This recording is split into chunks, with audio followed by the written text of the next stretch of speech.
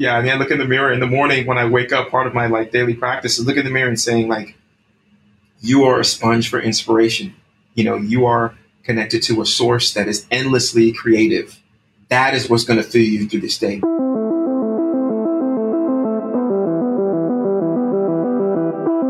Most of us have two lives: the life we live and the unlived life within us. Nothing's perfect, and there's going to be a price for everything. What's the point if you're not really feeling? Welcome to The Resistance, featuring meaningful conversations. We live in a condition of a constant murmuring. Like, that just doesn't happen for anyone. That explore that very space between who we are and who we say we want to be. I'm your host, Matt Connor.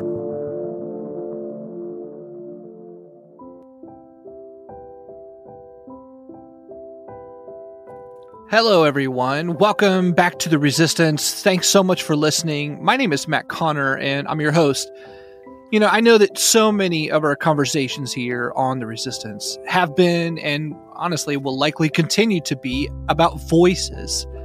We all hear them. I don't mean I'm hearing voices in that kind of way, but the internal ones and the external ones that come from different sources, but they all have some sort of expectation with them, a pressure with them, an assumption that comes with them, especially as we try to make our way forward into some sort of creative endeavor or creative life.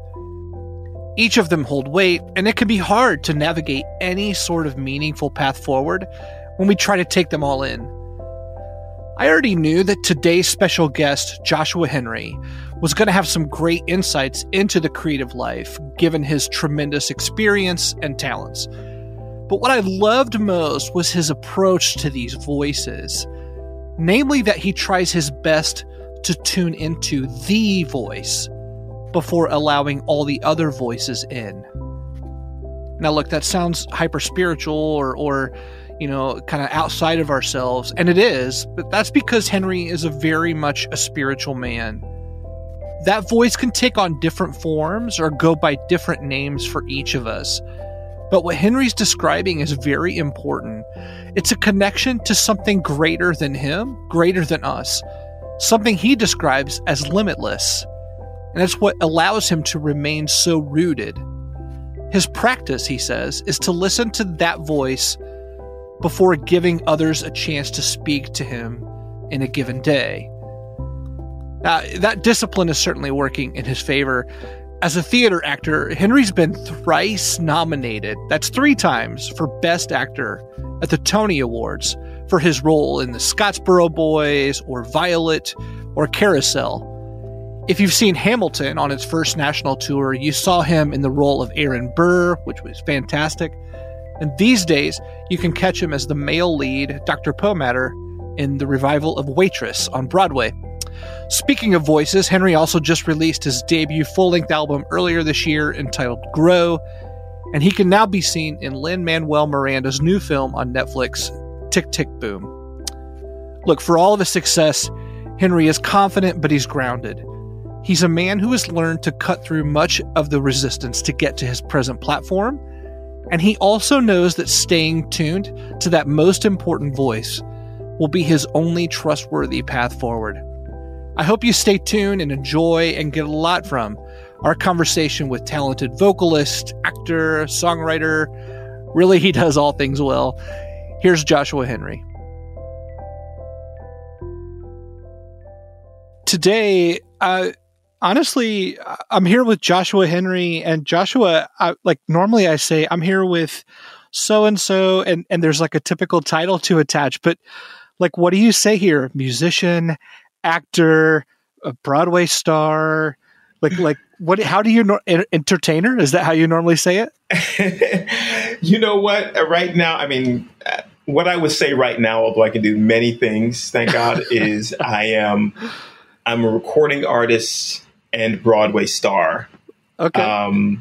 Because that's sort of the focus right now. Yes, I do film and TV and other things, but that's sort of what I lead with right now, because that's the most pressing. Right on. Well, it certainly speaks to your incredible ability and breadth of talent there. Josh, was so glad to have you on the show. um, today, and I want to begin. I want to talk about a number of things, and this is even release week for your new album. So I want to get to that, but I want to begin with our source material. If you're new to the podcast, we take our sort of prompt for everything here from Stephen Pressfield's book, The War of Art. And Joshua, I'd love to get your response to this statement and how it feels, like if it feels congruent to you or not, or however you'd like to respond. Pressfield writes this. He says, most of us have two lives, the life we live and the unlived life within us. And between the two stands the resistance. How does that feel for you at this point in your creative career and maybe even during the release week of your like full-length debut? Whew. I mean, I'm a big fan of this book. And at this moment, you know, the release of my debut album, I feel like I have, you know, covered a lot of distance from the life I want to live and the art that I want to put out into the world. And I've come through that resistance so much. Music has been my first love, and there's been so many things that have gotten in the way of me releasing music, the music that comes from inside me as a solo artist, and some incredible things, Matt, things like film and TV and Broadway that I would not take back for the world. But, you know, it's when you getting to the place where you're doing the thing that you know is unique to you, that you know can only be voiced and musicalized by you and comes through you, your lens, is it really is a war to get there, to know what it is and then to go for it. So I'm grateful that right now I'm at a place where I've done a lot of that work and I've said no to many things, and I've had many conversations with my family to compromise and sacrifice to, you know, all this warring, if you will, to get to this place a week like this week, which is a release of my album. Let's talk about the present and then go backwards just a bit, because like, how would you say this album symbolizes this, like the war that you fought to this point? Or does it feel like a representation of, oh, I've found my voice, I know what I bring to the table and my unique perspective? Like, how does it embody all these things that you're talking about? Sure. I mean, well, I'll give you an example. In my life, I have been so compartmentalized in, okay, this is my family life. This is my career. These are the dreams that I haven't achieved yet. And those things would be so separate from me. And during the creation of this album, I got to a place where I talked about those things very openly. You know, my love for my kid, my wife. One of the tracks that I released is called Hold Me, But Don't Hold Me Back. And I think that was a fear that I had for a very long time, thinking if I didn't, you know, the things that I was pursuing were going to get in the way of this very compartmentalized, neat separation that I had between me and my family and my art. So, you know, in this album, I called it Grow because I've grown into a moment where I've sort of put all those things together, and I'm not thinking about myself as separate. I'm not just like the artist, you know, like I'm a human who's putting out music right now and is following the thing that I love and the things that has called me the most for a very, very long time. I read an interview where you said your interest in music and moving toward the music industry, maybe versus leaning further into other creative areas that you could, was partially due to the challenge of not knowing the industry. Is that right? Yeah, absolutely. That's totally right. While it's been a lifelong dream to put music out, I mean, I named this album Grow because I don't just want to do things that I'm really good at, that give me a lot of praise, and that feels really great. But for instance, I've been on Broadway for 15 years now. I've done 9 Broadway shows, and I know what this world is back and forth. You know, the thing that excites me more and makes me curious and makes me want to be a kid again is the music industry, because I've never been there. I know a lot about music, and I'm learning now more about the music industry, the people, the charts, albums, songwriting, production, all things that I've had to block everything else out and dive headfirst in, like being a student again. I don't want to just, that's what's really intriguing to me about it. Is learning. I want to stay in a place where I'm learning and not, they always say you don't want to be the best one on the team. I'm not saying I'm the best on Broadway, but like when you come to that point, you've ceased to grow. Sure. And, this new avenue is wonderfully challenging as I'm learning more about the music industry. I found that so interesting, that idea of leaning into something new and relishing the challenge there, because for so many, the resistance is in, well, I'd rather stay in my lane than try something new out of that fear. Have you always been wired that way, to sort of run to what you don't know? I will say one of the things that is really fortunate for me is my parents always equipped me with an idea that I'm connected to something limitless, and that the sky is the limit, and there's no limits to what you can accomplish. But, aside from that foundation, which was huge, I've always been interested, Matt, in the people that think outside of the box. People like, I was a huge Michael Jordan fan, Kobe Bryant fan. I've always studied the people that are consistently defying the odds in sports and in music. People like, Stevie Wonder, or people like Sammy Davis Jr., people who just, you're like, how can you do so many things so well?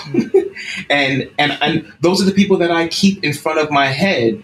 And, those are the books that I want to read. And so now that has become my truth, that I want to be challenged. I want to stay in a place where I'm uncomfortable. It's being able to walk on that, tiptoe line of, you can go to the left or the right, but for me, that's just what has become my obsession, is being okay with being in the uncomfortable place, because I know on the other side of it, I'm going to grow into what I don't know. That's thrilling for me, Matt.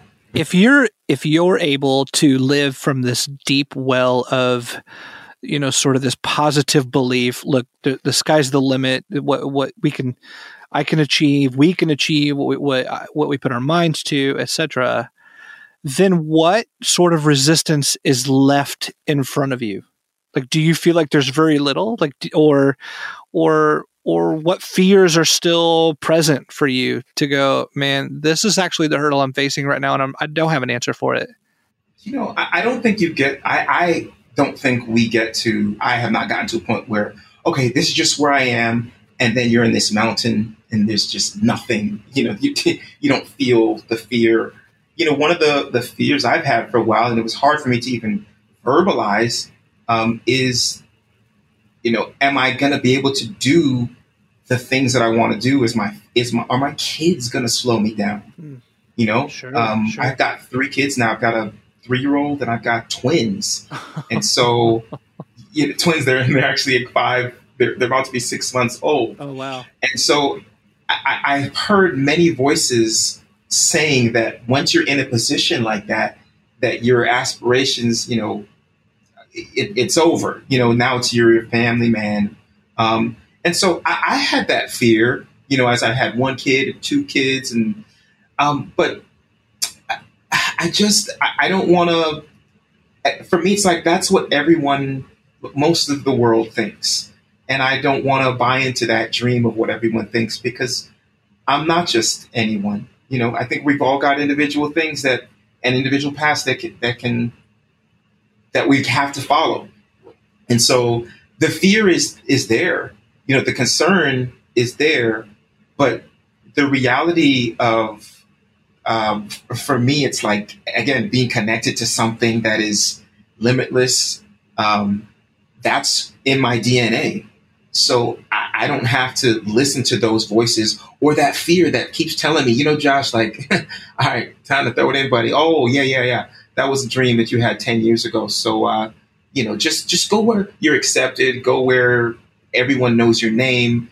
That's just not something that I want to buy into. And it takes actively like fighting that every day, Um, yeah, I look in the mirror in the morning when I wake up. Part of my like daily practice is look in the mirror and saying like, you are a sponge for inspiration. You are connected to a source that is endlessly creative.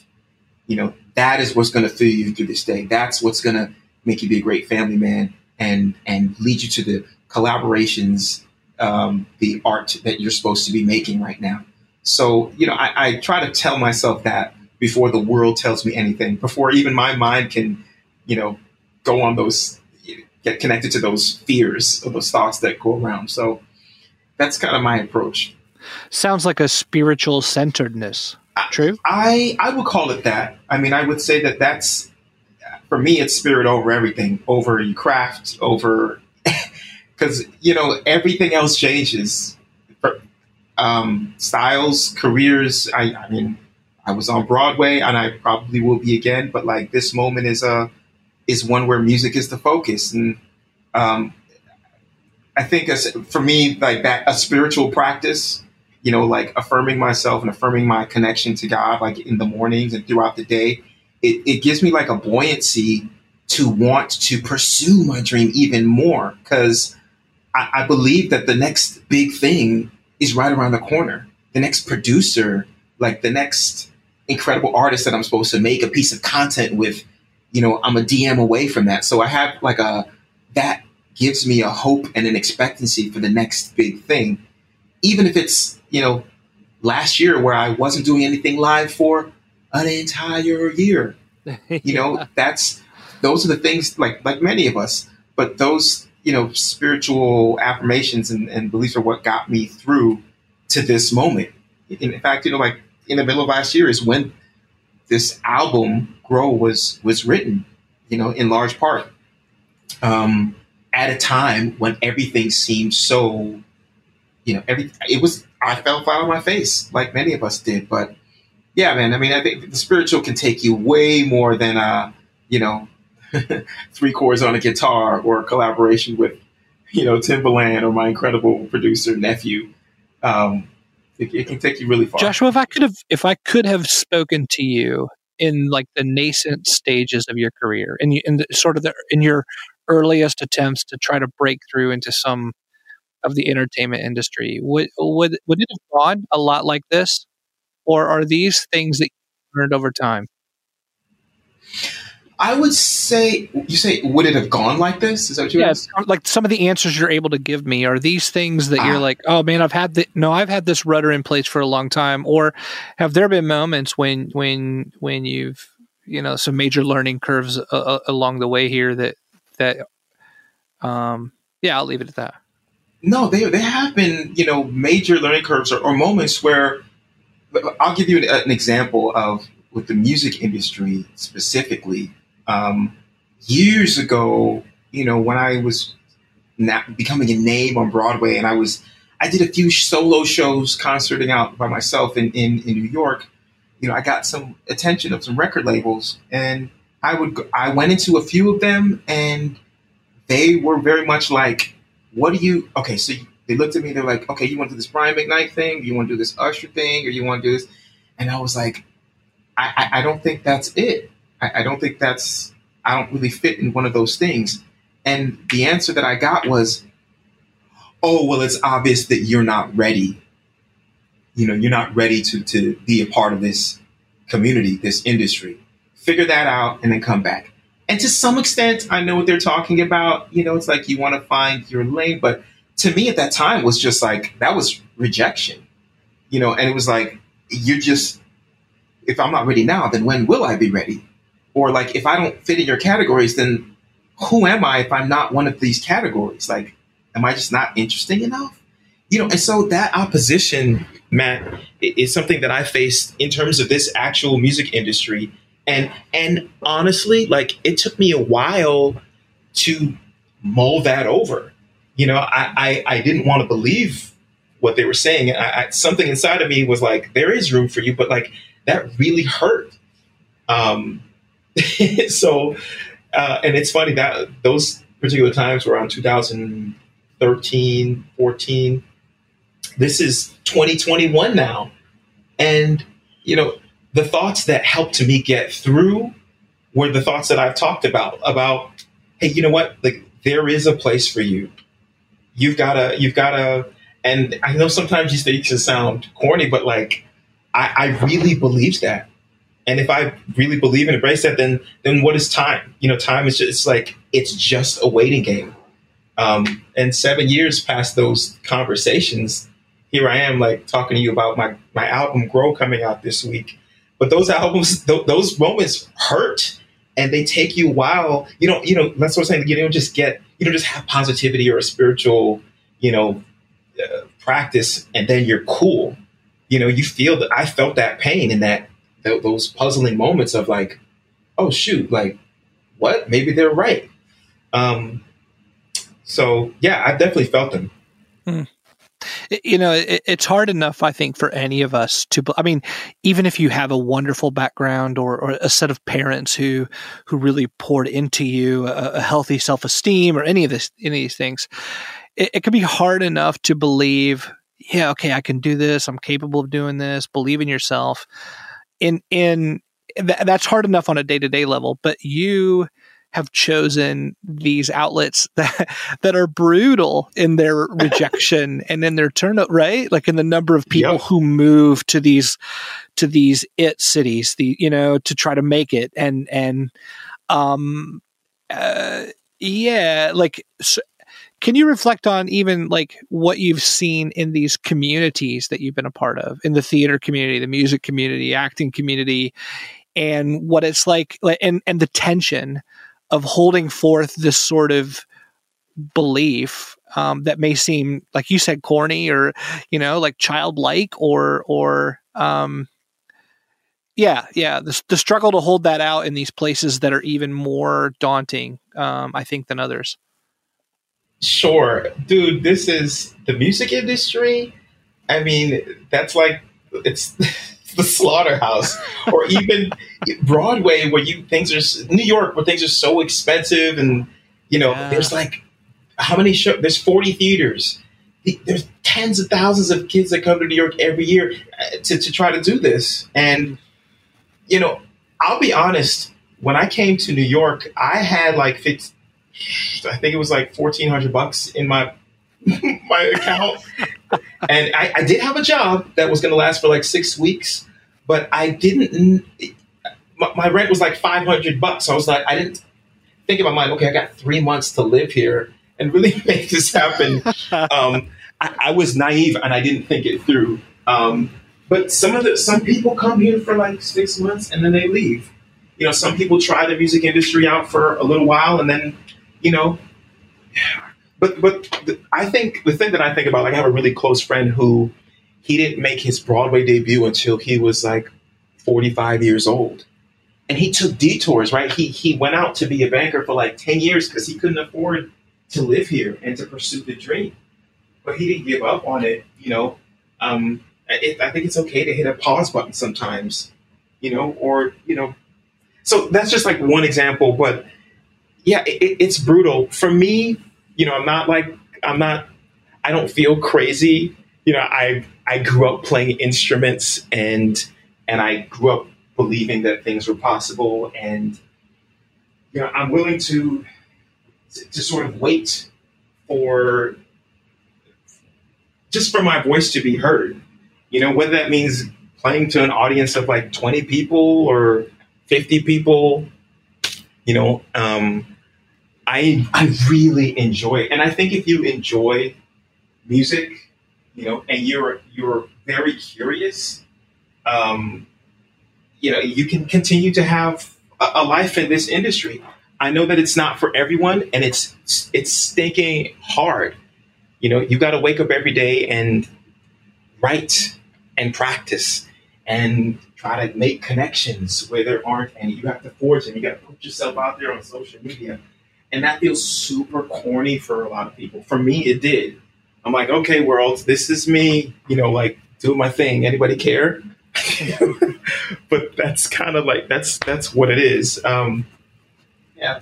So what does that mean? I mean, maybe you just answered it. Like, if we're in this album release week, are you holding expectations loosely then? Like you said, for 20 people, for 50 people, for whatever, is it just enough for you to get the music out there?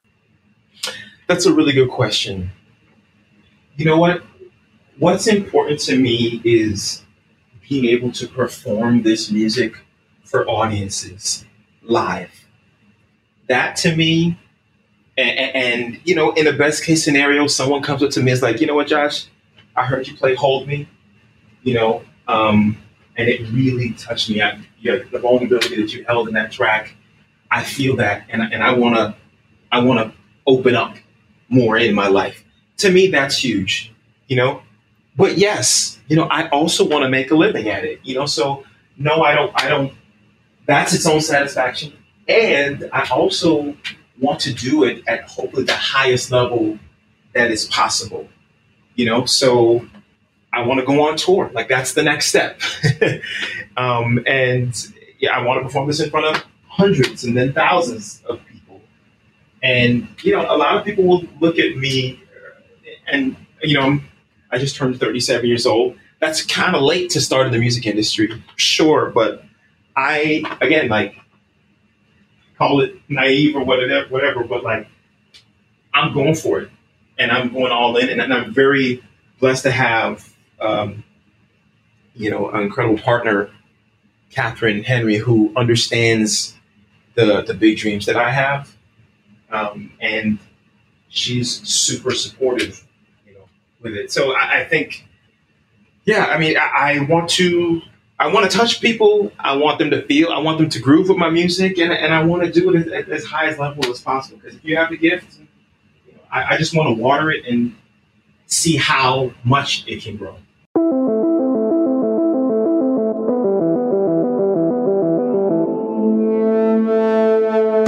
You've been listening to The Resistance. If you've enjoyed this episode, please rate us on iTunes and subscribe on your favorite podcast app. And for more information and further episodes, you can find us at listentotheresistance.com. Engineering, production, and additional music by Jake Kirkpatrick. My name is Matt Connor, and I'm your host. Thanks for listening.